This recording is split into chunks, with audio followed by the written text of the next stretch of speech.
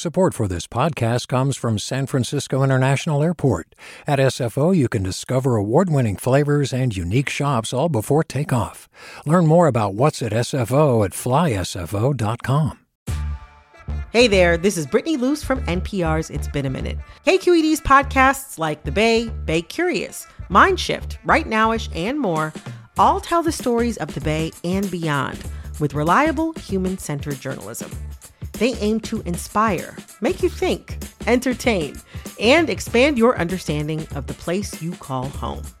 Here's how you can support podcasting at KQED. Showing your support is easy, and you can join Brittany in supporting KQED Podcast too at donate.kqed.org/podcast. That's donate.kqed.org/podcast. From KQED. Good morning. This is the California Report. I'm Saul Gonzalez in Los Angeles. 293 people died from the coronavirus in California yesterday, and more than 50,000 new cases were reported, setting new daily records as the virus surges. And that's straining our healthcare system. I want to be very clear. Our hospitals are under siege, and our model shows no end in sight. That's Los Angeles County Health Services Director Dr. Christina Galley, who mapped out a frightening future. The worst is still before us, and I want to share a little bit about what we can expect. A hospital system and an emergency medical services system that cannot provide the level of care that we all expect or would want for ourselves or our loved ones if we need it. This includes care for both those with COVID as well as those without COVID who have other illnesses or injuries. This means that patients will wait longer to receive care. It will result in our dedicated healthcare workers who have been on the front line this entire time, taking care of more patients than is safe to do so. California is averaging more than 35,000 new cases a day. Health officials estimate 12% of them, 4,200, end up in hospitals.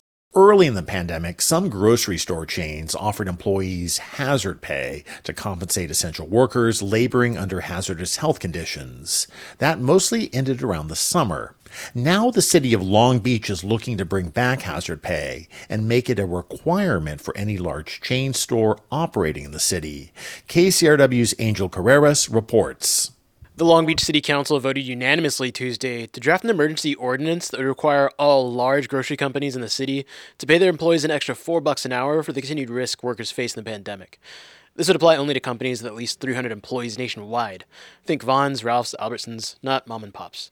$4 is a significant boost, by the way. Back in March, firms like Kroger's were paying just $2 more per hour for what they called hero pay. Once the language is all finalized and the ordinance is approved, grocery store workers would get the $4 bump for at least 120 days. And the LA City Council is working on something similar. Several council members, including Council President Nuri Martinez, want the city attorney to draft an ordinance that would require grocery stores with 300 or more employees to pay an additional $5 per hour. For the California Report, I'm Angel Carreras.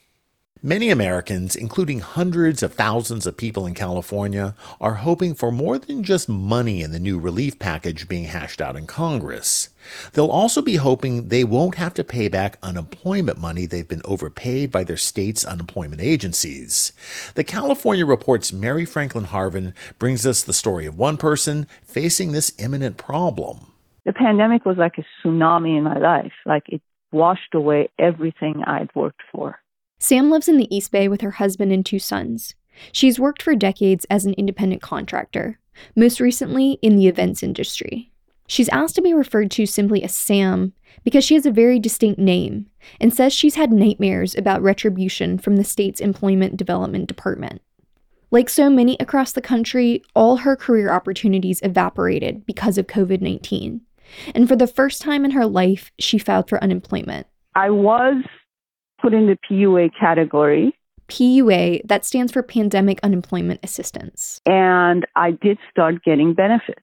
PUA is one of the special programs Congress introduced as part of the Federal CARES Act, meant to create a safety net for the huge chunk of workers who weren't eligible for regular unemployment, like Sam. First, she qualified for the minimum PUA payment, $167 a week.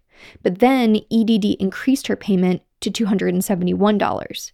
That benefit figure was based on the gross income amount that Sam had provided when she applied. And they did sometime like in April or May say, okay, what is your net income? Meaning the money Sam earned after deductions. Unlike regular unemployment benefits, which are based on gross income, the Department of Labor requires that PUA be based on net income instead. It's a common mistake, says Daniela Urban, founder of the Center for Workers' Rights. Often, if they're just asking simple questions to EDD without context of which program they're asking about, and they just say what income is used, they're going to be told that it is gross because that's what regular UI uses. And even EDD admitted this is an easy error to make. Complicating things even further, says Sam. I hadn't done my taxes because the taxes were delayed and we filed, the deadline was July 15th. Meaning she wasn't exactly sure about what her net earnings were at the time, so she had to estimate as best as she could. The problem was that my estimation was off. And about a month ago, EDD gave her 21 days to provide proof of those earnings. Otherwise, they said, you may have to repay what you were not entitled to receive. Sam says there was around $9,000 difference between her actual net income and the estimate she originally gave to EDD. And here's the thing. If Sam had been getting regular unemployment and EDD overpaid her, but she could prove she didn't maliciously inflate her income, she could appeal. And there's a chance she might not be responsible for reimbursing the state. But as Daniela Urban explains, PUA is different. Because unlike state unemployment benefits, these federal benefits, they are not waivable by the states.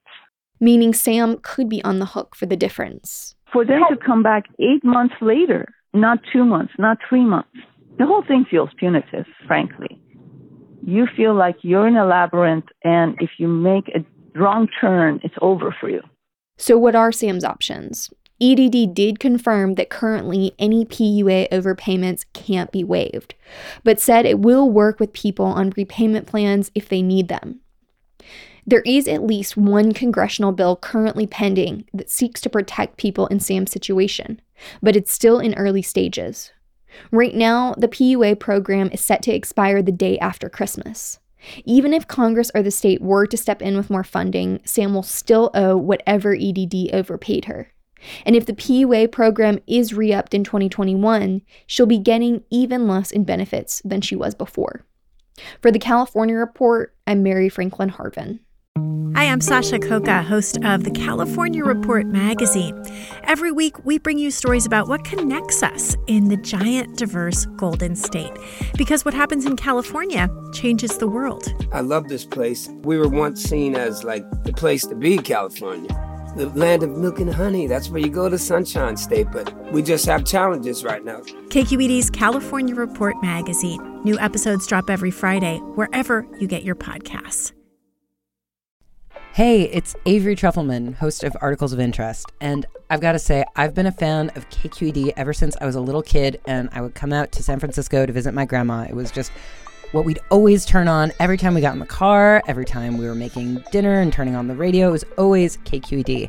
And then over the years, I've become a massive fan of KQED podcasts because this is local reporting at its best. These are answers to questions you've always wanted to know, interviews with exciting, unusual voices, necessary journalism, all told with love and care and artistry. And did you know that a majority of KQED's funding actually comes from members? It's just people like you and me supporting the programs they love, while also getting access to cool events, behind-the-scenes footage, and so much more. If you want to sign up and be a part of this amazing community, visit donate.kqed.org/podcasts to become a member today. That's podcasts with an S. Thank you for listening, and thank you for your support. Now let's turn to a part of the justice system that often doesn't get as much attention.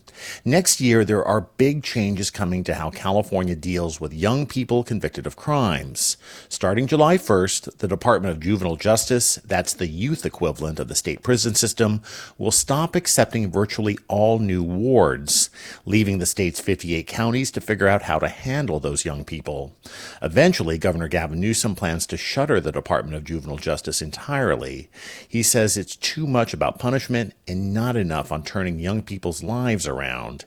KQED politics correspondent Marisa Lagos takes a closer look. Elijah Ramirez was 16 years old when he arrived at one of California's 3 remaining state-run juvenile lockups just before Christmas in 2014. He was there to begin a sentence for attempted murder. I came in there with trauma already, as it is.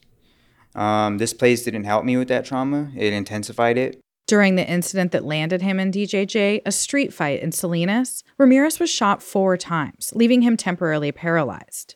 When he arrived at the state facility, a 2-hour drive from his hometown, he expected to be able to continue his medical treatment and physical therapy. But says he ended up locked in a battle with staff over where he should be housed and what treatment they would provide. So here I am, 16 years old. Mind you, I'm a child. I had just been shot. I'm locked up now. Ramirez says it was an awful 3.5 years. His story, which he relayed last year after his release, is familiar to advocates who have been agitating for changes at the state system for years. That system is generally reserved for young people convicted of very serious crimes like assault and murder. Those calls for change have become louder over the past 2 decades as youth crime in California plummeted by 80%, says Renee Menard of the pro-reform group Center on Criminal and Juvenile Justice. That drop in population means that on average, California is now spending a staggering $316,000 a year on each young person at DJJ. Here's Menard. DJJ has gone through cycles of abuse and superficial reforms for decades. We've been a proponent for its closure because the system has repeatedly been unable to address its inherent flaws. Those flaws, Menard says, include moving young people far away from their families and communities and into an institutional setting that sets them up for failure. DJJ has long failed young people and their home communities, so we're excited to see an opportunity to bring them closer to home and in smaller settings. Of course, all this begs the questions. Where will they go? And will it actually be better? Much of these answers will depend on the state's probation chiefs who oversee juvenile justice at the county level. Kirk Haynes is probation chief in Fresno County, which usually has 35 to 40 young people in the state system at a time. What we try to do is to build a system where we're serving young people in a way that we're not just looking at only the crime that was committed, but we also look at why did they come to the point where those crimes were being committed. Haynes says he's already talking to neighboring counties about the possibility of regional partnerships and is working with the University of Cincinnati to develop new programs and approaches. Some counties are going even further. Katie Miller is juvenile probation chief in San Francisco, which usually has just a couple of kids in the state system at any given time. Miller is not only planning for the closure of DJJ, but also of San Francisco's local juvenile hall. The Board of Supervisors here voted to shutter the lockup by the end of 2021, meaning the county needs to figure out how it will securely house young people who get into trouble and what alternatives to incarceration they can create. The question becomes not now what don't we do, but what do we do, right? What do we build in its place as a system for our young people that meets their needs and promotes community safety? Miller says that doesn't mean simply moving kids from the state lockup to one closer to home. It means reimagining what a safe, secure environment looks like for young people who can't go home, and building a system that adequately supports those who can. To do that, she says, local leaders will need to get input from young people like Elijah Ramirez, who have been there before. For the California Report, I'm Marisa Lagos. A lot of California history is the story of booming population growth. But according to new state figures, California's population recently grew at the slowest rate in more than a century. KQED politics editor Scott Schaefer reports. Between July 1st, 2019 and July 1st of this year, California's population grew by just over 21,000, the lowest growth rate since 1900. The numbers reflect increased deaths from COVID-19, fewer births, and fewer immigrants arriving. Plus, more people leaving California for other states than moving here. Among the 9 Bay Area counties, 5 had modest population gains, while 4, Napa, Sonoma, Marin, and San Mateo, lost people. Statewide, Butte County experienced the biggest population drop by far, a reflection of the devastating wildfires in 2018. For the California Report, I'm Scott Schaefer. And Los Angeles County had the greatest net loss of population out of any county in the state, 40,000 people. But I really haven't noticed it living here in L.A. And that's the California Report for Thursday, December 17th, a production of KQED Public Radio. I'm Saul Gonzalez. Have a great day. Thanks for listening. Support for the California Report comes from Earth Justice, a national nonprofit law organization fighting for the right to a healthy environment. Earth Justice, because the earth needs a good lawyer.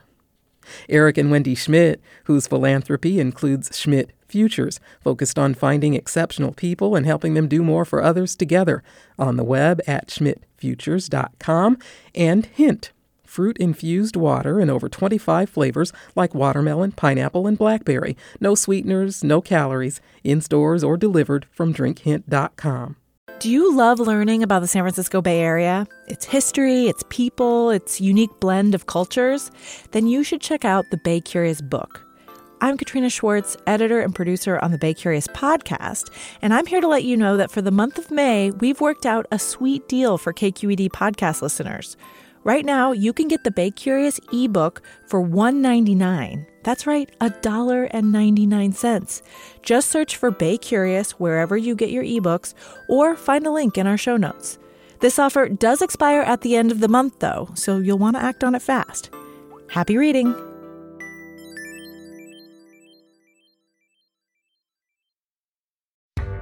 Hi there, I'm Rand Abdel-Fattah from Throughline. If you're listening to this podcast, you know that KQED produces exceptional storytelling that keeps you informed, inspired, and entertained. Their podcasts cover issues from your neighborhood to the entire country and everything in between. Support this work today. You can help us continue to bring quality podcasts to your ears. Just head to donate.kqed.org/podcast. That's donate.kqed.org/podcast.